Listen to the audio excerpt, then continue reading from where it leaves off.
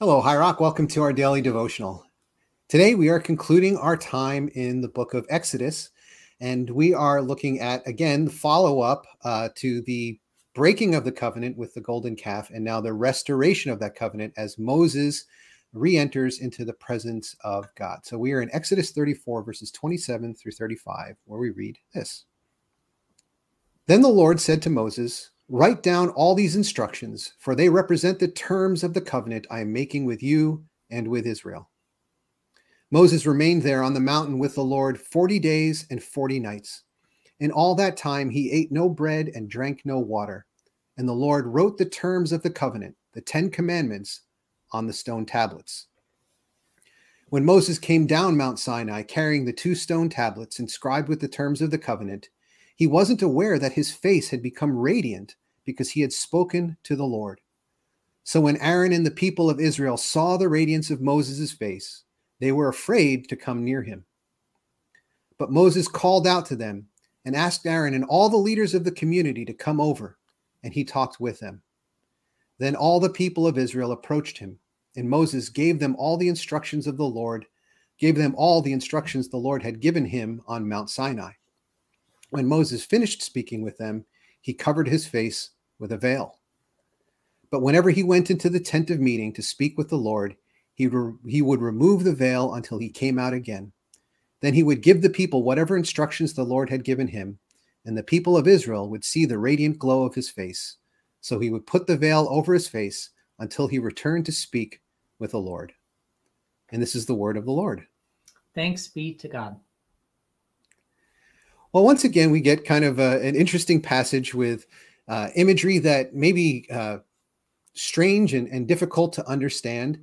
But one thing that's really clear is that Moses is affected by, changed by the presence of God. Moses not only got to see God, but was changed by God in the encounter.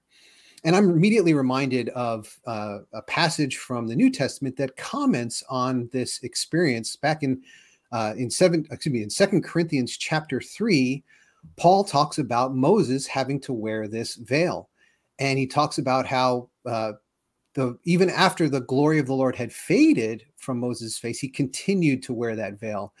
And that's an interesting thing, too, that maybe is a separate thing to treat at the end. But this idea that at first people were afraid of Moses because of the presence of God in his face. But afterwards, Moses kind of got used to it and wanted people to see him in this way as well.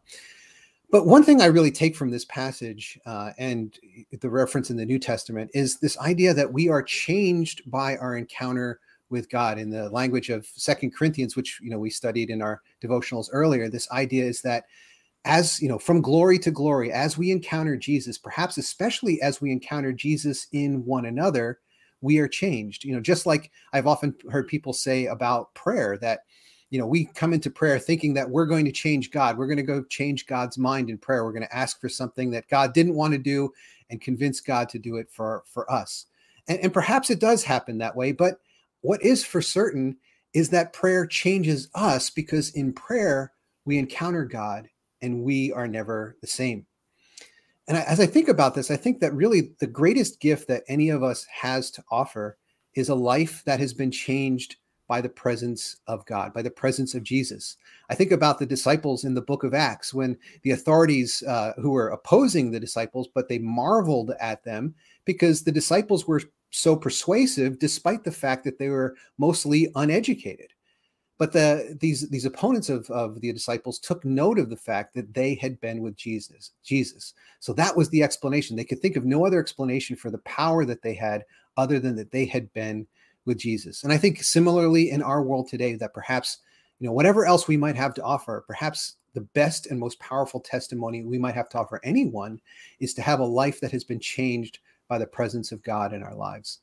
So that's kind of what I think about in this passage, that Moses, in essence, wanted, his greatest reward was to see God face to face, or as close to it as he could get. And maybe what he didn't count on, but what he took away from the encounter, was that encounter literally changed who he was and how he was seen by other people. And I think that's a great prayer for us to have as well, is not only that we would see God, but that we would be changed in such a way that we might have an impact on other people for the sake of the Lord. Dave, I'm wondering what you see here. Well, starting out with just the more trivial things and kind of working up to what I think is the most important. I'm noting that he was up on the mountain for 40 days and 40 nights. And of course, any Bible reader will recognize that.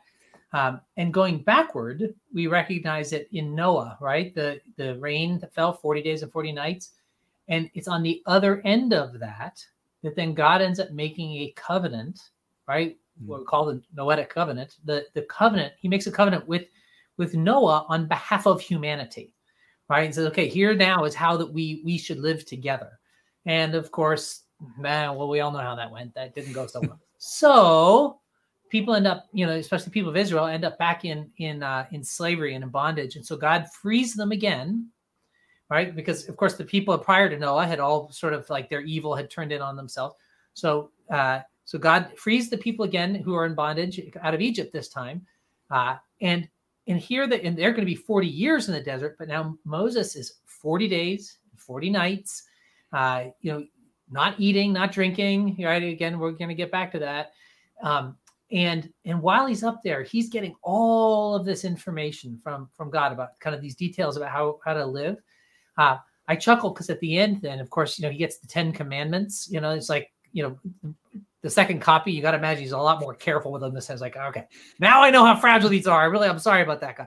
So I'll be careful. But anyway, but then, all of this is then in a sense recapitulated in Jesus, who goes 40 days and 40 nights, and then goes up onto a mountain and he shares the Sermon on the Mount, right? Which is this new way of living in concert with God.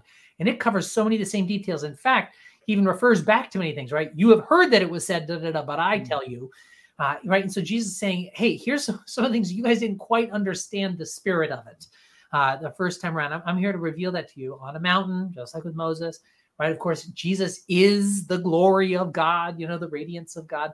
And then Jesus ends up being the one who brings a new covenant, right? So there's two things. There's this promise, this covenant, that they entered into, God and humanity, and along with that covenant are sort of the stipulations by which to live, and we just see this pattern keep being repeated.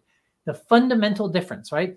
All of the other covenants, covenant with Adam, the covenant with Noah, the covenant with Moses, all of these covenants end up depending on our fidelity, right?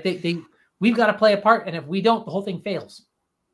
And so that's why Jesus has this new covenant that he himself will become a human and he will fulfill it on our behalf. That's what makes it so extraordinary, so that it can't fail, right? It can't fail. We still have, here's the ways you're supposed to live, but now not living that way will not nullify the covenant entirely, right? God makes this incredible covenant and then invites us into this kind of new relationship with him.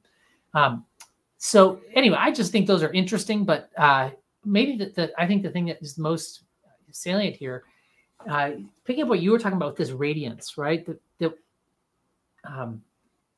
I think that even today, right, with Moses, it's this literal, just he's shiny, and so there's just something about him that is kind of just radiating this sort of energy. And that it can be covered with a veil because it's too much for the people. And so this is the funny thing, is they're attracted to it and it's too much for them. They're attracted and repulsed, or intimidated, maybe I should say. And it's funny. I think that what our world needs today is to see more people who've been with Jesus, right? Who've been, as you said, transformed by Jesus. And my experience is that people can tell. People can tell. How many times have I had the experience? I've met somebody for the very first time, just no encounter, and at some point it comes out, oh, what are you doing? And they'll say, I knew it. There was something about you, just kind of, and they're trying to describe it. And I realize, I think what they're trying to describe is like freedom and fullness of life, right? Mm-hmm. There's a lack of fear. There's a sense of delight, of gladness and goodness that just comes from being with Jesus. And I actually can tell the difference, right? As we see with Moses, it fades when he's not with God, and it has to kind of get recharged. And I think actually the same thing is true of me. That when I come out, and this is why I end up having prayer time, like time with God every single day, is because there's a way that when I am bringing these things to God, when I'm seeing my life in the light of God's promises, when I'm bringing my anxieties to God and placing them in his hand, when I'm experiencing the love of God, man, that radiates in every other interaction that I have, and people experience a difference. Or when I haven't been doing that, people experience my stress, my fear, my anger, my just shortness, whatever. Like, I think that there's a way that people experience it. They don't know that I was with Jesus or not with Jesus. I don't know what my schedule was, but it's all written all over who I am. It's written all over the way that I interact, right? It radiates. And I think that's the invitation that I wish we'd see more Christians, instead of saying, hey, I'm going to prove God by my clever arguments, or enforce God's rules by my savvy use of political power, all those other kind of things. Say, no. I'm actually going to bring God with me into every interaction I go into, believing that actually is a far more powerful way of allowing people to have an encounter, not just with us, but with God, sort of that we help, in a sense, mediate. So I would say that as a Christian, I want it to be evident that I've been with Jesus. And the only way that's going to be true is if I'm spending time with Jesus. As you're talking, I'm reminded of the ancient metaphor of a fire poker placed in the fire, that the fire poker takes on the nature of the fire as it's in the fire. It glows, it gives off heat, it's able to ignite other things, but that's not its intrinsic nature. So unless it gets placed in the fire again and regularly, it loses the characteristics of that fire. And the same thing with us. Unless we're in the presence of God, we begin to lose those characteristics. It begins to fade from us, because that's God's nature, not our intrinsic nature. But the second part you mentioned about, like, substituting our argumentation or political power or whatever, manipulation, those are all kind of like veils, like they're substitutes for godliness. Like Moses, liked some of the attention that he got from carrying God's presence with him. And so he wore the veil, according to the New Testament, he wore the veil even after the glory had faded. And I wonder if sometimes we do that. Well, I don't wonder, I know we do that sometimes as well, is that we put forth the veneer of spirituality so that people think we have the presence of God with us, when really it is quite faded, because we haven't, as you said, been truly spending time in God's presence and bringing God's presence with us. Wow, that's a good word. I actually feel like there have times when I have done exactly that thing, in a sense, trying to I don't know, live off the fumes from from past glory. Yeah, man, that's a really convicting and encouraging, right? It's this great invitation, as much as it is a kind of a conviction. So anyway, thank you, John. That was really good.